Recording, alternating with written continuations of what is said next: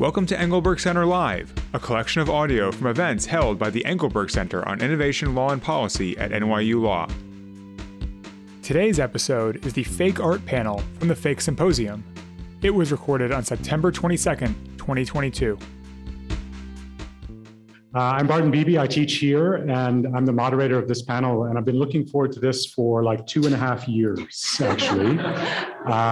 And my excitement has been increasing through the course of the day because maybe it was for a moment I was a bit like maybe how Amy and Winnie are able to see the world that I'm not, which is you were all talking about art, basically, and issues that the art world has been struggling with, and exploiting and making art out of for a good century now, if not secretly before even then.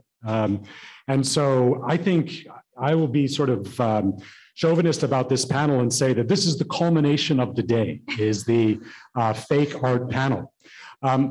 Also, it's such a pleasure to be on this panel with Amy and Winnie. I'll just say a few quick words about them. Amy is the Emily Kempen Professor of Law here at NYU and is the leading art law scholar in the country. I won't embarrass you too much by dwelling on that, but that's basically the case. Winnie comes to us from the rhetoric department at Berkeley, the famous, at least in my little world, absolutely famous rhetoric department at Berkeley. And she is the author of an absolute blockbuster of a book. And I'm not using that, I'm not exaggerating. The title is Van Gogh on Demand, China and the Ready-Made. And you'll get a little taste of what the book is about as we proceed through the course of this hour. It's extraordinary, the world it describes that you'll hear about. So as I was listening, especially to the last panel, I thought the issues we'll cover really go to the heart of a lot of what we've talked about so far. So things like authenticity, fakeness, originality, copying, homage versus pastiche versus camp versus counterfeit versus knockoff versus replica, the original copy, the limited edition photograph, the fetishization of commodities, or the defetishization, if you'll permit those sorts of somewhat more polysyllabic words, that is to say the repersonalization of commodities, mechanical reproduction versus, as Winnie has mentioned in her book, manual reproduction. All of those come to the fore, I think, in the art world, both in the art world as you might imagine it, the Western, North Atlantic art world, and also the developing Chinese art world. Our agenda is basically, because this is the first time I think that Winnie and Amy have ever been on the same panel together. So that's a big, no, I was going to claim some big accomplishment for NYU. Okay, well. Amy will start with a bit of a presentation about the Hall of Mirrors, that is the issue of authenticity in the art world. And then we'll have a little bit of conversation about that, and then we'll shift to Winnie's talk on Dafeng Village in China. And I'll finish with this one quotation from the latest edition of Amy's extraordinary paper on authenticity. And it's this lovely question, which really, I think, captured for me a lot of what we were just talking about, or more generally with the fake. Quote, what is the mysterious mechanism that creates value in a world of unfettered mechanical and digital reproduction? Unquote. And I think that sort of brings to the fore a little bit of what we might end up talking about. Oh, God. Thank you. Is this thing on? Oh, thank you. And I think I need the clicker. Yeah, the clicker. Okay. Let's swap with you. Okay.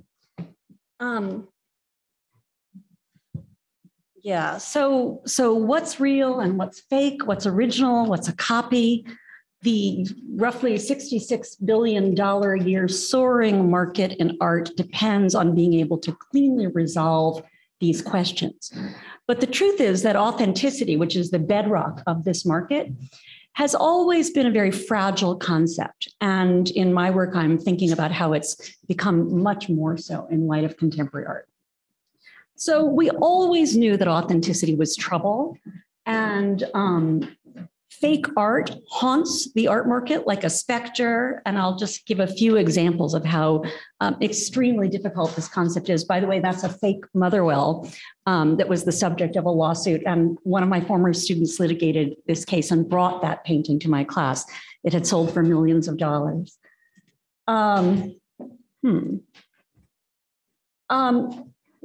There's so many scandals that we're familiar with. This was recently in June when a blockbuster show at the Orlando Museum of Art of newly discovered Basquiat's was shut down by the FBI that carted away the art.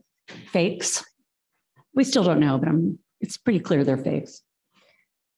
Or this painting, one of 32 fakes sold by the oldest gallery in New York, the Knoedler Gallery, that was shut down in the wake of a scandal revealing that all of these paintings, which had tricked so many connoisseurs, although not all, I'm told from some connoisseurs they knew what was going on but couldn't speak up, fooled so many connoisseurs that these paintings attributed to modern masters, and this one to Rothko, obviously, were actually painted by this artist who got about $5,000 to $8,000 per painting, who was painting in a basement in Queens, acting for a bunch of nefarious actors. He has since escaped to China, and maybe Winnie can help us find him someday. But I do want to say something, which is this painting, and these were considered to be previously unseen masterworks.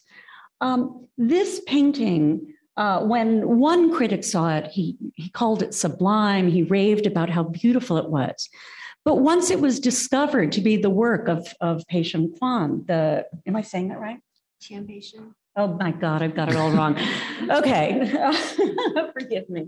Once it was revealed to be the work of the forger or the artist, we'll see what we think of him, then its value went from sublime and $8.5 million worth of it to nothing. It's unsellable. And it raises this question that has persisted throughout the philosophy of aesthetics and the history of art. If something looks exactly, the problem of the perfect copy, or this division between authentic and fake, why, if something looks the same, if it's beautiful, if it's sublime, why do we not value it as we once did? Now, traditionally, we resolved questions around what's real or fake. Get this here.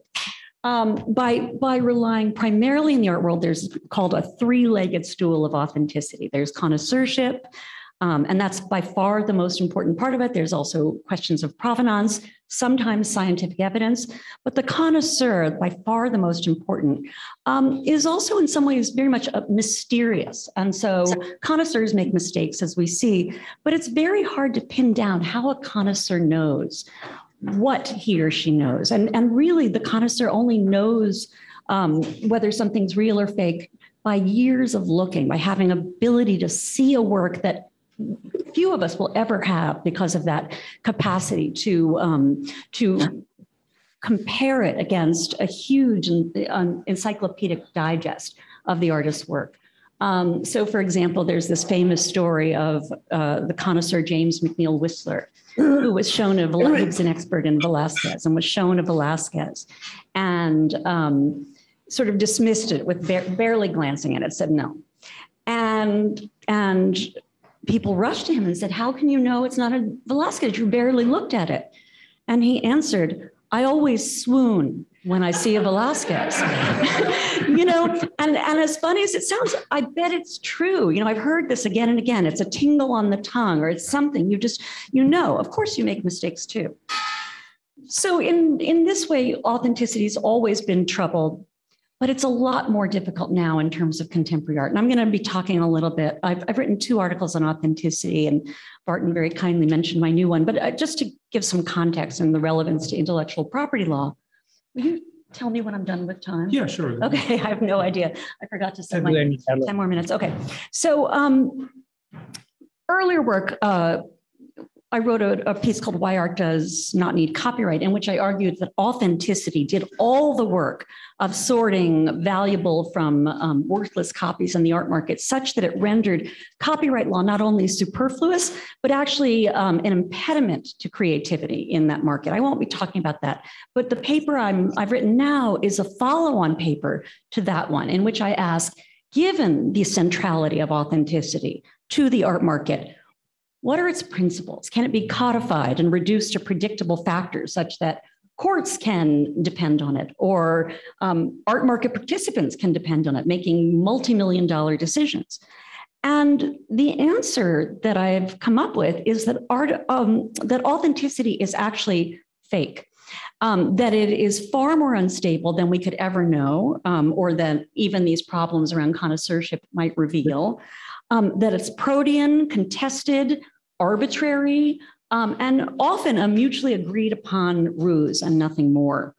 And I think this is particularly so in contemporary art, because so much of contemporary art has now taken as its subject matter the very questions that are the subject of this conference. What's real and what's fake? What's the difference between an original and a copy, especially in a world of unfettered mechanical and digital reproduction? How do we know, what do we value? Artists have been thinking about this for at least 100 years, but with great focus in the last, 60 or so. And in doing so, they've created work that makes these kinds of determinations, in my view, ultimately impossible, or at least extremely precarious. And increasingly, they're important. If soon we're all going to be able to have a perfect copy, then, not just digital works, but even virtuoso works as well, because of 3D printing, we can do that. Then what is it we're looking for? Why are we craving authenticity? Why is it worth so many millions of dollars? And why are we still willing to put that down, given the way in which it can fluctuate, as I'll show with a few examples? I'm just going to pick a few examples from my paper about how authenticity can fluctuate and has become increasingly a philosophical question in the art market. And I'll start with, there's the name I can't pronounce. I'll start with this work by the artist Katie Noland, and it was from a case called Janku v. Katie Noland and Sotheby's, involving her work, Cowboys Milking, which you see here. It's a silkscreen on aluminum that she produced in 1990. Katie Noland is the most expensive living American artist at auction. No, she's the most expensive living woman American artist at auction. She's still dwarfed by men, but that we can make that a different topic, how much men outsell women in the art market. But she is a very important artist in terms of price, and I think from many different ways of assessing. Her record is about a little under 10 million. So she went to see this work of art at Sotheby's shortly before it was to be auctioned. It was owned by this collector called Janku. And when she went to Sotheby's shortly before the auction, she did not like the condition the work was in. It had been bent and it had been restored. Now, a respected conservator said the work was in very good condition, but Noland said, I no longer think of this as my work. This is no longer a Katie Noland work. And Sotheby's withdrew it from auction, and it is now untouchable and unsellable in the art market, which depends entirely on authenticity. By disavowing it, she de-authenticated it. She claimed she had the right to do this under moral rights law, a portion of copyright law. I don't think she did. We could talk about the details of how moral rights law works in this case. I don't think she did, but the legal niceties were totally beside the point, because once Katie Noland said, it's not my work, even though it was, right, it was a little bit damaged, but it's clearly her work. Once she said, it's not my work, it lost all of its value. And we could ask, why is authenticity so fragile?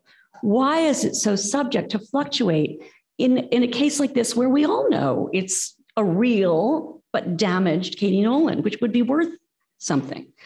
And part of this has to do with the custom in the art market of absolute deference to an artist's word. Whatever the artist says goes. This is a longstanding custom, but part of it also has to do with the really fragile nature, and I don't mean physically fragile, the fragile nature of authenticity in contemporary art. So if we go to this and think about Duchamp, ever since artists like Duchamp sort of switched art from being something inherent in an object to something that an artist created by declaring it as such, declaring this urinal to be a work of art, then art that was something extrinsic to the object and something that could become art by fiat. But if an artist can transform a lowly object into, in this case, one of the greatest works of art of the 20th century, then so I think the corollary is that an artist can transform a work of art back into a lowly object. You can make it fake by fiat. That this is built into that instability in contemporary art, which is no longer work produced, as with the Rothko, supposedly by an artist's hand. I won't talk about this, but this is a Rauschenberg example of that same kind of declaration creating the work. A subsequent case involving Katie Noland illustrates this as well. This is her work, Log Cabin Facade, which she disavowed in 2017. She had reason to do it. The work was decaying. It had been left outside. The collector hadn't cared for it.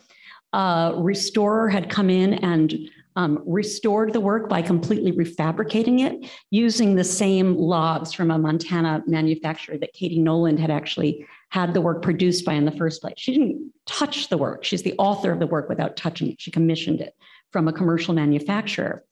And litigation went on and on for years, intellectual property litigation. The copyright, there was a pesky problem. The Copyright Office had decided that this work was not copyrightable. Katie Noland's lawyer said, of course, the Copyright Office doesn't understand contemporary art. But I actually think the Copyright Office was completely right. Contemporary art has nothing to do with whether its value has nothing to do with whether it's copyrightable. It has everything to do with authenticity, which in this case has to do with what the artist thinks and what the artist thinks about, in this case, refabrication. In any event, years and years of litigation, Katie Noland ultimately lost after, I think, a third round. But, you know, even if she lost in a court of law, she won in the court of art, because as soon as she saw this refabrication, she faxed the collector these words: "This is not an artwork." And at that moment, she had basically, regardless of its physical status, regardless of its legal status, she had reduced Log Cabin to nothing more than a pile of sticks. It was done. I'll talk about one more. Oh, you know, I was thinking of Plutarch as we were talking before about restoration. I won't dwell on it, but I think it's really, just to give you a sense, you look at that line, it's this age-old question. You know, what does it mean to recreate? And anyway, it's a deep question, but I won't dwell on it all. I think it reminded me so much of some of the stuff that came up in the previous panel. I'll just say a last word. How am I doing on time? I could stop. 3 more minutes. 3 more minutes. Okay, so this is a case involving a collector who sued Dan Flavin based on the loss of a certificate that the collector had. Dan Flavin's work, as I'm sure you know, you've seen it glowing in museums everywhere, consists of basically unaltered fluorescent light bulbs. What makes the difference between a real Dan Flavin and a fluorescent light bulb? You or I could go lean on the wall in our apartments. A certificate of authenticity issued by Dan Flavin when he was alive and now at the estate. What happens if you lose your certificate of authenticity, but you still have your sculpture? This was the question at the heart of a lawsuit brought by Steve Sussman, the lawyer of Sussman Godfrey, against the Dan Flavin estate. He had his sculpture, but somehow he had lost the certificate of authenticity, and he said, "Give me a new one." And the estate said, "What? If you lost a painting, would we paint you another one?" No, you lost it. You've lost the work of art, essentially. It's gone. Sussman took the work to Sotheby's and said, "Would you sell this for me?" And Sotheby's said, "No, you've only got a pile of light bulbs now.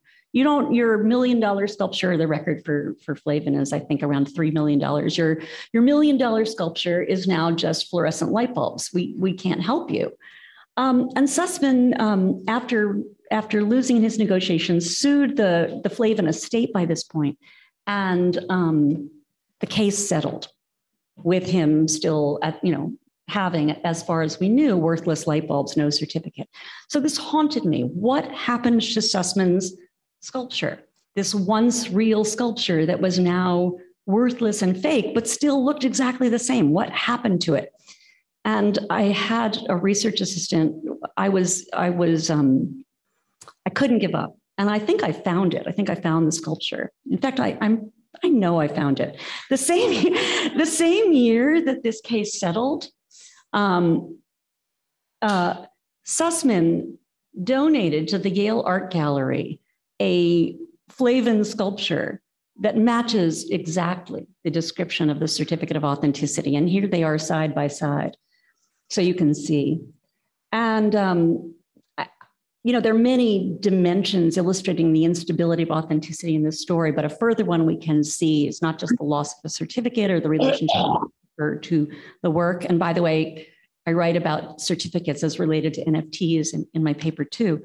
But also the way a work of art can be authentic in one setting, and here in this case, the institutional setting of a museum, and inauthentic in another, the realm of the market. So I'll stop there because I want to hear what Winnie has to say. So maybe I'll actually follow up with just a few quick questions. The first one is, it's more of a comment that, and this is a bit sensationalist on my part, but I was shocked to read in your paper that many museums will now use display copies to replace the original. The original will be kept downstairs in the vaults, and all the American tourists who are there are looking at a fake. And does it say on the side that it's a display copy, or they just sort of leave that? Yeah, it's usually not because it's in the vault, but rather because it's owned by another museum, and it's too difficult to transport it, for example, or not worth it. You have to know what you're looking for. It'll usually be sort of tucked discreetly into the wall text, exhibition copy. But it's really interesting how often we'll see, particularly with contemporary art, that, why recreate I'm trying to think, a log cabin. Maybe it would be hard to transport. Why don't we just buy a log cabin from the manufacturer and show it? This is the case. And then one last question that sort of is in a transition to Winnie's talk. And that is that I think what separates a lot of these stories is that they are essentially one-off editions of a commodity. They are original copies of a commodity that is coming in exactly one copy. And so what I've always wondered as basically a trademark, with the exception of limited edition photographs. As a trademark person at heart, I've always wondered how the logic, the weird, through the looking glass logic of this world translates, if at all, into mass-produced objects. And that goes a little to the theme of last hour, last panel. It seems like for the swells who can afford, the super yachts and the space travel and the North Atlantic art world's artworks, they can distinguish themselves in this way. The rest of us are relegated to the worlds of, I don't know, Chanel and Tiffany and whatever else. And I've always thought, based on my own background, Ford versus Chevy trucks, these are all forms of distinction that the rest of us have to put up with. And yet the logic sometimes seems to be the same and sometimes different in terms of investing mass-produced objects with some sort of aura of the artist. And so I don't know if there's any way to connect the two worlds. And so far, I thought maybe we could do this for the full hour, but I'm going to break the spell and mention Andy Warhol. Yes. And say that I love, there's an anecdote in your paper. Sometimes you didn't know if he was signing a work just as he would sign an autograph. Like he wasn't actually blessing it like a saint. Like he was just signing it like he would sign a postcard or something like that. And Katie Nolan brings to mind the Picasso SNL skit from the old days where he's drunk and he's paying for dinner by just signing things, and giving his So anyway, I don't know how this translates to 1,000 copies or 1 million copies. Yeah, I would just say that I think one of the reasons Dan Flavin's such an important artist is that he was thinking about these questions about mass production. He was thinking about, we can all go get fluorescent light bulbs. They're at the hardware store. What can I do that will distinguish, what do we make of replication, and what can art be in an era of mass production? And so he was, I don't think he was exploiting the market for this, as we may see people doing now. I think he was really investigating these very deep questions. I would add that about the display copies and exhibition copies, so much of this does go back to Duchamp, and he did, so much of this goes back to Duchamp. And I think in a way, Duchamp was really messing with the art market and with the museum institution. And the fact that we have this very fragile situation, I think he'd be pretty happy about this. I mean, he put into motion exactly all of these things. And if we're going to take it this seriously and put that much value on it, I think he succeeded in altering what art can or cannot be, right? Or the fact that it can be so fragile. For mine, it's so funny after listening to the last panel and to you, Amy, I think that in the end, I'm going to be saying that we do actually know what authenticity is. It's just too embarrassing to admit it. And we, despite all of this complexity, at the end of the day, we know in our heart of hearts, we just, the fact of it is just really, really simple. It's our faith in this kind of mythology, and the mythology always has the same elements. It's probably French, it's probably white, it's probably elite, it's probably handmade, it's probably precious. We like to believe these things, even when faced with the obvious counter example. And then, I think this is why stories of forgeries, especially if the forger is Chinese, is extra embarrassing, because all of those elements of power, of a history of power, are reversed, and this is what the stories of forgers tell us. And that's why we also love forgers, at the end of the day, because we know there's a kernel of authenticity still there, and we will then turn them into great artists, right? That's why we want to pronounce his name and find him, because we want to turn him into an artist somewhere in there. And I think the story, I think that's the story I ended up kind of coming to myself. So the China has come up, I think, in the previous panel as well, and if France is one spectrum of authenticity, then China is at the other end. And, authenticity has been the source of anxiety for a long time in European culture. And I'll give you this, it's too small for you to read. I'll see if I can. It's a quote from Goethe from 1797. And he wrote, this is a translation, "There is now to be a great painting factory in which they tell us," we don't know who the they is, right? "They intend to copy any painting rapidly, cheaply, and indistinguishably from the original by means of totally mechanical operations, such as any child can be employed to perform. If this comes to pass, then of course, only the eyes of the common herd will be deceived." And it's amazing how much the structure of the imagination of fakeness is already there. Like when we say the handbags come from the same factory, they just did a different shift. This is precisely the same anxiety, right? But we don't know. Have we been to the factory where this is happening? So in 2005, 2006, there was such news, and I think this, you see that I kind of jazzed up the New York Times microfilm. There was this headline, own original Chinese copies of real Western art. And you can always tell there's something anxious when the headlines have to be ironic, right? That they're the only mode of reception is irony for truth. So there's this news. There is a factory in China producing millions of real Western art by Chinese peasants. And the news got bigger. This is a photojournalist who won the World Press Photo Awards for a series of photos of this Van Gogh painter. And then more spectacular was this series of documentary photos of hundreds of photographs by then the chief photographer for Stern magazine for many, many years, for decades.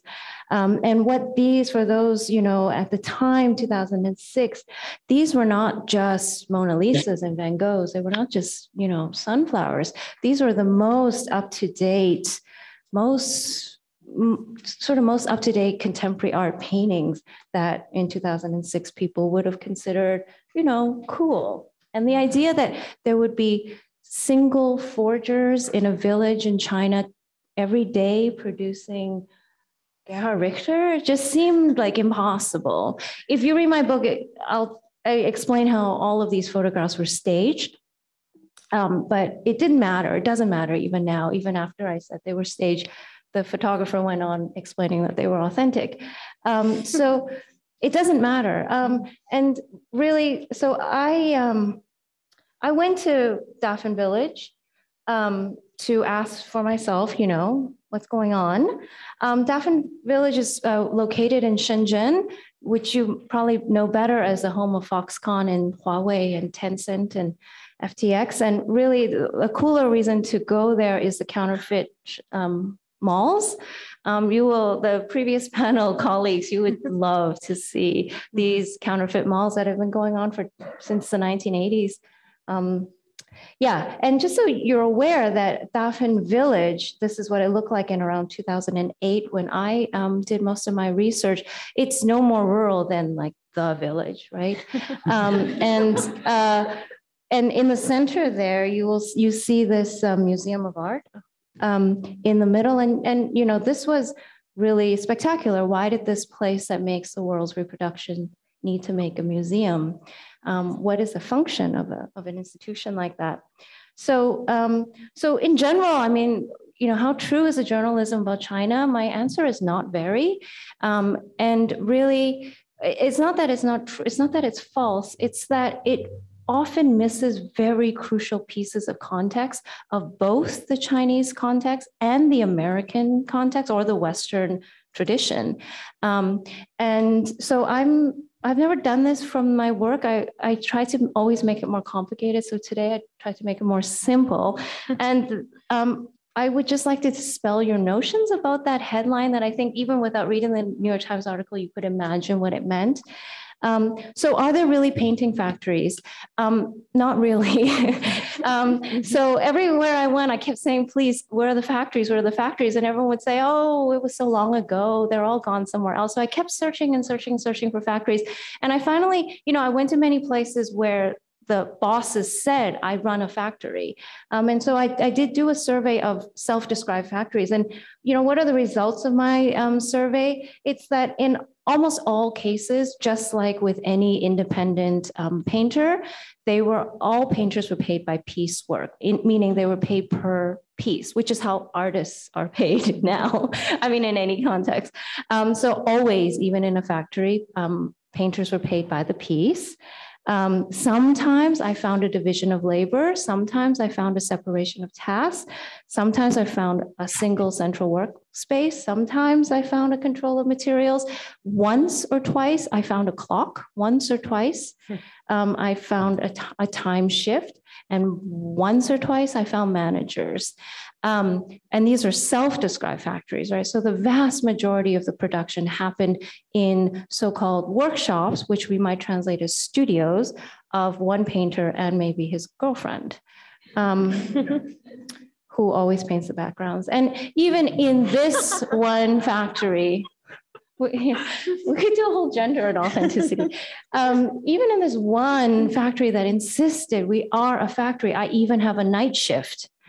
It was 2 stories. What they did there was paint every painting from beginning to end by the same painter. And this line, painted from beginning to end by a single painter, was the code for authenticity, because bosses and dealers know that Westerners come and say, oh, is this a factory? This is like a fake painting, right? This is a factory. And they would say, oh, no, it's painted from beginning to end by a single painter. And I would just ask you, isn't that sufficient for a definition of authenticity? And if it's not, why isn't it? And so is it the workplace that matters? Is it the space that matters? What are the, there's many other elements, right? So do they really paint in assembly lines, right? Yes. When it's called for, right? So that by assembly line, I think we can define as a division of labor and a separation of tasks performed over multiple paintings at a high volume, Okay, now it's possible for two people to be an assembly line, and it's possible for the assembly line to take up the space of a studio, of an art studio, right? So here is a painter and his apprentice doing 4 paintings at a time. And these are some of the paintings drying. They are filling an annual order of thousands of paintings in the subject of the 4 seasons. So spring, autumn, winter, summer. And they did this, this master or this teacher was doing it every year for about at least a decade. So here's a just quick video of them doing some part of it. And I just want you to notice that this assembly line consists of only 2 people. There is a separation of tasks. They rotate around each other. One person does the orange, and then one person will do the yellow. Excuse my poor camera work. And then it's true that the teacher will take on the more difficult tasks at the end. He'll do some detailing. Probably not. But notice too that after about filling one. I actually don't know my title. The apprentice would be able to do this on his own. Notice too that the painter himself could do this if his apprentice wasn't around that day and didn't want to work. So you can easily imagine how a painter and his girlfriend could form an assembly line.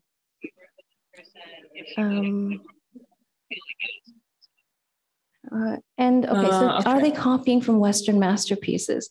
So here's a little bookstore in Dauphin Village. As you can see, it functioned more like a library. It has exhibition catalogs, auction catalogs, museum catalogs.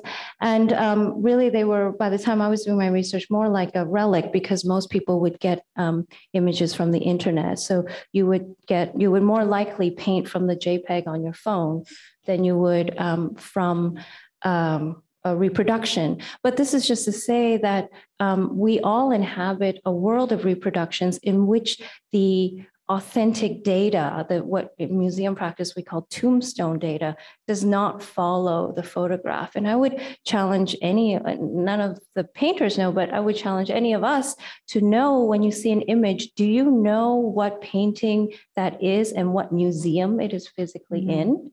And I think that for even most art historians could only do that for about 100 paintings, not all the ones that we all live with.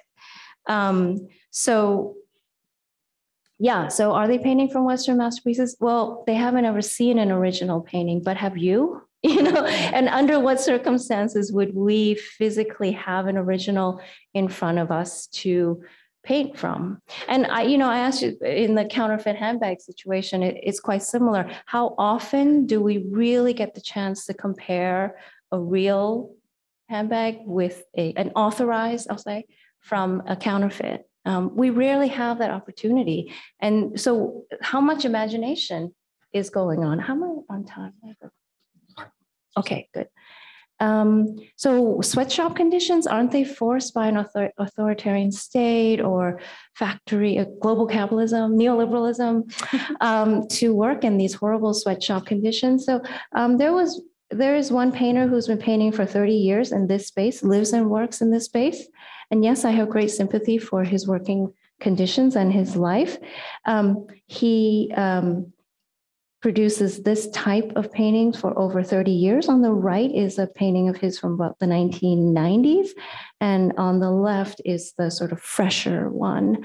This is a painter who probably does work in assembly line with 1 or 2 apprentices, and he does fulfill orders in the hundreds. And he has the lowest piece rate of anyone that I met. And these are his working conditions.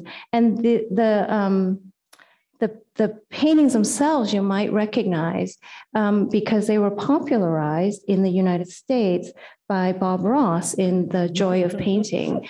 This is a struggling artist whose subject is in a way the joy of painting. I also followed one. Do these artists then get to express themselves? How are you not a true artist unless you get to express yourself, right? There's a Boss dealer, actually an artist in Los Angeles whose work I follow for many years. And The details aside, at one point, one of our friends in Dafen decided to create a factory to produce this artist's work in Los Angeles. And here on the left is the factory. It had 12 painters or so, at I think the highest point. Producing for this artist in Los Angeles, but they couldn't produce enough or fast enough. And actually all of us put together, we kept searching for more and more artists to help on because his work was selling so well. And we just couldn't get enough people. And finally, this artist in LA got so frustrated, he started a studio, workshop, factory in Los Angeles. And that is the one on the right. It employed 4 painters. And when I went to visit, I saw no physical difference between a LA studio and a factory workshop or a Dafen one. And who were these painters? There were 4 painters, 2 from Europe, 2 from other parts of the United States. They had ideas. They wanted to express themselves. They went to LA to realize their dreams, and they were also working during the day. So when we think that the Dafen painters are kind of in a very, very special condition, I would just ask, what do we expect are the conditions of artists here? What condition do we believe most of them work in? So isn't the Chinese government promoting creativity and intellectual property rights? Yes, with ascension to WTO, Dafen Village became a model village, a model copyright village, actually. And so in the 2006 First International Cultural Industry Fair, the local government did assemble 100 painters to copy a single painting, but then they assembled 1,100 painters to produce original paintings. And this is an photograph of the very festive event. And this raises the question: what is an original then? They did also pass out books about copyright law. You can imagine how often people read them. So are these ultimately perfect forgeries that fool the world's consumers, right? So if you go to, I've been a few years, but if you go to Amsterdam and you walk between the Van Gogh Museum and the Rijksmuseum, they actually, I think it's actually called, the sidewalk is called the Museum Walk, I think. If you walk there about halfway, you will encounter a souvenir store run by this very kind gentleman, Gerhard Weiler, and he sells Van Gogh paintings direct from the workshop of Zhao Xiaoyong, who was the subject of that World Press photograph, and also my teacher for a short amount of time. And these paintings are sold, this size of paintings are sold for about 50 euros. And so you might ask, by the time you've walked between the Van Gogh Museum and the Rijksmuseum and possibly gone inside to see a few things, and you encounter the souvenir store after you see the posters and the postcards, are you fooled? And if you are fooled, what are you fooled by? And if you're not fooled, why would you buy them? What are you buying? And of course, one thing you might have encountered before the Souvenir Museum is that in the Van Gogh Museum, in the museum store, you can buy prints on demand, hand printed, with inks that last 100 years from the Netherlands, the masterpieces of Van Gogh for your living room for about 200 something euros framed. And I think this is where authenticity returns, even for me, which in the end is more fake than the printed on demand from the museum shop or the hand painted oil on canvas work from my teacher, Zhao Xiaoyong, in Dafen Village, sold by Gerhard Weiler for 50 euros, right? I think we know what it is, and we would be embarrassed, right? I'll end there.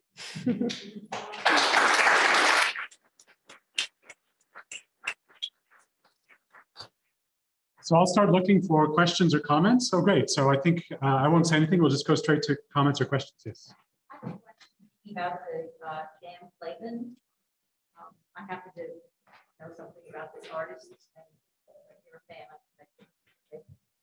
So the original work that you showed was on the diagonal. Yeah. A single, like, And then later on, you showed what I think you were saying was the same work of art. Not, okay, No. because that was presented to Yale, and it was a different work of art. Yes, it had a single yellow bulb in the middle, but it had red and blue. Yes, sorry for And the, it had a certificate. the slides were confusing. Sorry, there were two different works of art. Oh, okay, fine. That's all. Okay, fine. Other questions or, because, well, while you're, oh yeah, please go ahead. Thank you. Your talk really got my mind running, and to Koons, really, because Koons builds his workshops in factories. He builds his sculptures in factories. We call them workshops. It's kind of a light way to put it. But really what separates his style of making art from the claims of how art is made in China, especially because Koons is an appropriation artist, and he creates large sculptures from images that he found that other artists made. So I guess the question is, why is it so different to us? Why are we so ready to recognize what Koons does as art, whereas what's done in China as a forgery? I think the key there is Warhol. Yeah. Because in fact, I talked a lot with Dafen painters turned dealers. So at some point, as a painter, you realize I'm not really gonna make that much money like this, and I'm tired of painting. So the successful painters become, I call them boss dealers. And the boss dealers who were once painters are your Warhols. They know Warhol very well, and they speak about Warhol. And when I, present to them different conceptual art, contemporary art strategies, they often would say, yes, those are wonderful marketing strategies, and yeah, you can also call them art, but they're actually, great marketing ideas. And that's what we do. So I think that our artist figure has become more expansive than what is actually allowed within that ecosystem. And, you just have to drive an hour or a kilometer outside of Dafen Village, and this is all very laughable, right? Like a real artist understands that, and understands that you then act as Warhol, right? And something else. And I think that is also why we can feel very empathetic to their situation. And you have, in the book itself, you have these very rich sort of ethnographic accounts of these conceptual artists showing up and doing conceptual art with the local tribe. And I wonder, I was trying to figure out, so what is her judgment of this? Is she thinking this is bad or good, or, so I'll ask you, I was looking for, is there a tone of slight condescension or irony, or? I wonder what Amy thinks about that, because I didn't explain this here, but the way I decided to approach my book was by the time Dafen Village was in the New York Times, you can be sure contemporary artists knew about it.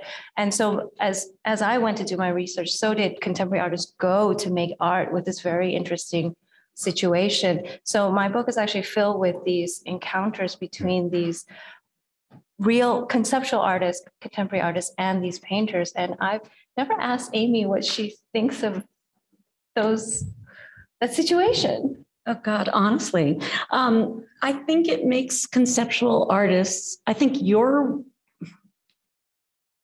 do I say this?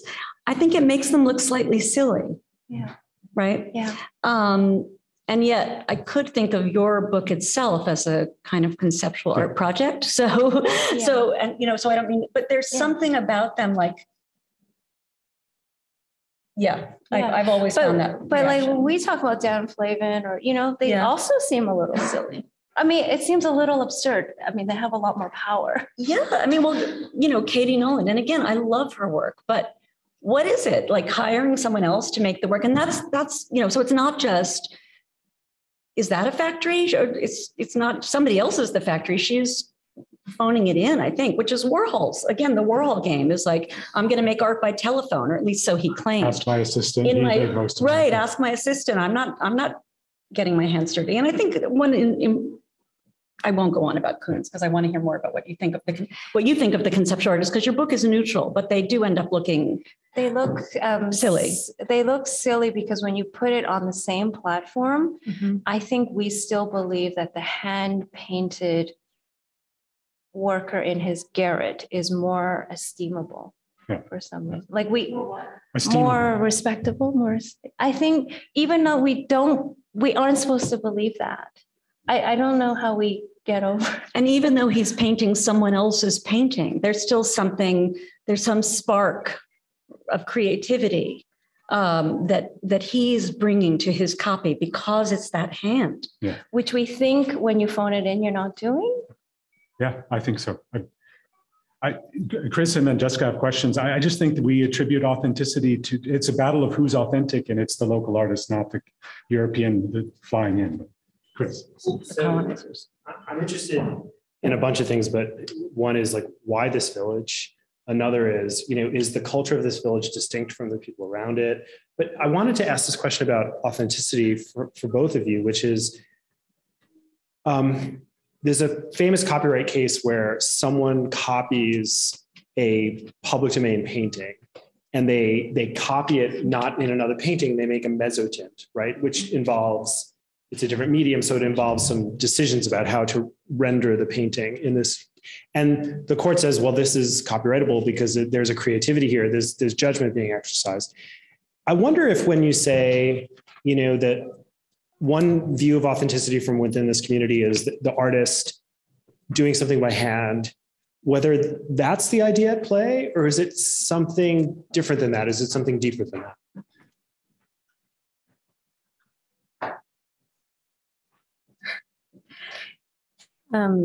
Amy and I actually have this agree, I think, that all of this has so little to do with copying and copyright law that is in itself very interesting. I don't know if we've really worked out why copyright, or you have, Amy, why copyright doesn't apply. But I would go so far as to say that even in the Dauphin condition, there is like no copying.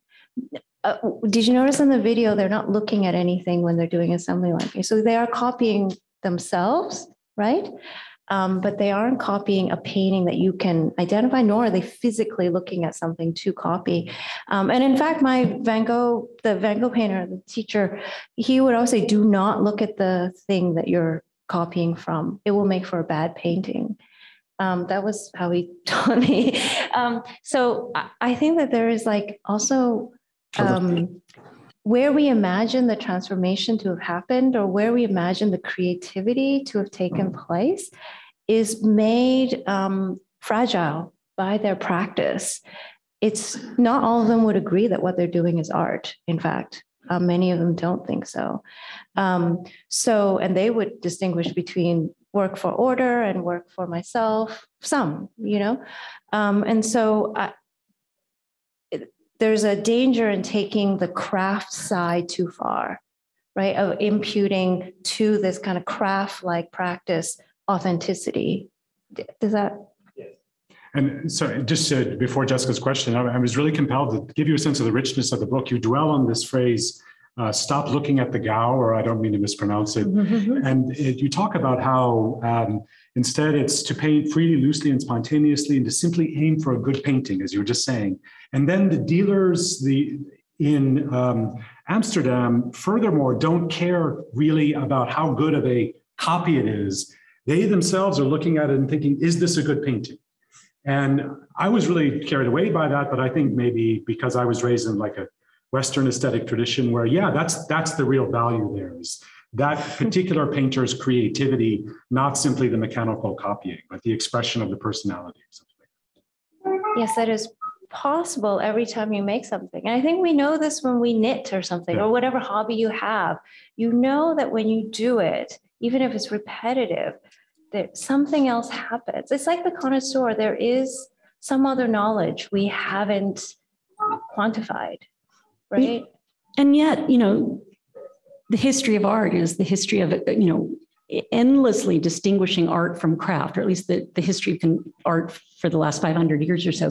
The craft is the sort of the thing we're not doing. Whatever we do, it's not craft. So it's very, your painters are kind of troubling that distinction that is at the heart of the definition of art. Jessica. I wanted to ask about art restoration. The difference, so the role of authenticity in art restoration. I was in Greece this summer, and a lot of the art has been restored by putting color back on the marble statues, which is very striking. And they had exhibits that were trying to teach us to see these marble statues very differently than any of us have been taught, sort of re-teaching history and race and all of that. And so I started thinking more about the people who do the art restoration, what their reference is for that, and what the code of ethics is. I mean, so if we're wondering about like the authentic painting and you're restoring it or you're cleaning it, I'm just wondering what the relationship is between those practices and the idea of the authentic work vis-a-vis like the difference between the Flavin or the Dauphin, stuff like that. Yeah, great. So two things. First of all, I mean, I don't know in particular with those works, but I know that what restoration means is hotly debated. I mean, I think it's at the heart of why there's not certainty about the Salvator Mundi, the Leonardo painting that was the $500 million painting, whatever. Some people wonder if the restorer went too far, thinking it was a Leonardo, and kind of, she knew Leonardo so well. Was she kind of taking it a little bit too far and making it look like it? What was it his work, or did she make it look to be his work and it wasn't? But I will. So these questions are constantly debated with restoration and the ethics of restorationship. I will just say, talking about those old sculptures, I think we can see the fiction of authenticity, how fictitious it is. We think Greek and Roman sculptures are white. Of course they're white. That's the color of antiquity to us. But that's just a fiction because the paint has been stripped away. And I haven't seen the show yet, but I'm sure when I'll walk in, I'll have the reaction of like, what? This is wrong. This is not authentic. And it just, I think, shows again the instability of the concept. Can I just plug a book on conservation? This is Fernando Dominguez Rubio. He wrote a book called Still Life, Ecologies of the Modern Imagination at the Art Museum. It's a study of MoMA's conservation department. And he explores how a conservator decides which drip on a Pollock painting is an intentional drip and which is a drop of coffee. It's wonderful. Well, we'll have to conclude there. There's a passage in Amy's paper where you refer to a case involving Warhol as itself Warhol's last work. Like the litigation was his posthumous work. And I'd like to think that we're a little bit part of an aesthetic tradition, even in this discussion. We're carrying on these same questions that are unanswerable, but important to keep asking. So thanks to Amy and Winnie for this discussion.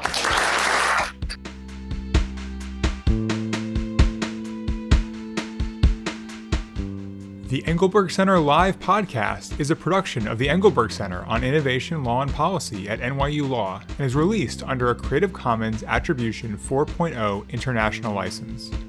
Our theme music is by Jessica Batke and is licensed under a Creative Commons Attribution 4.0 international license.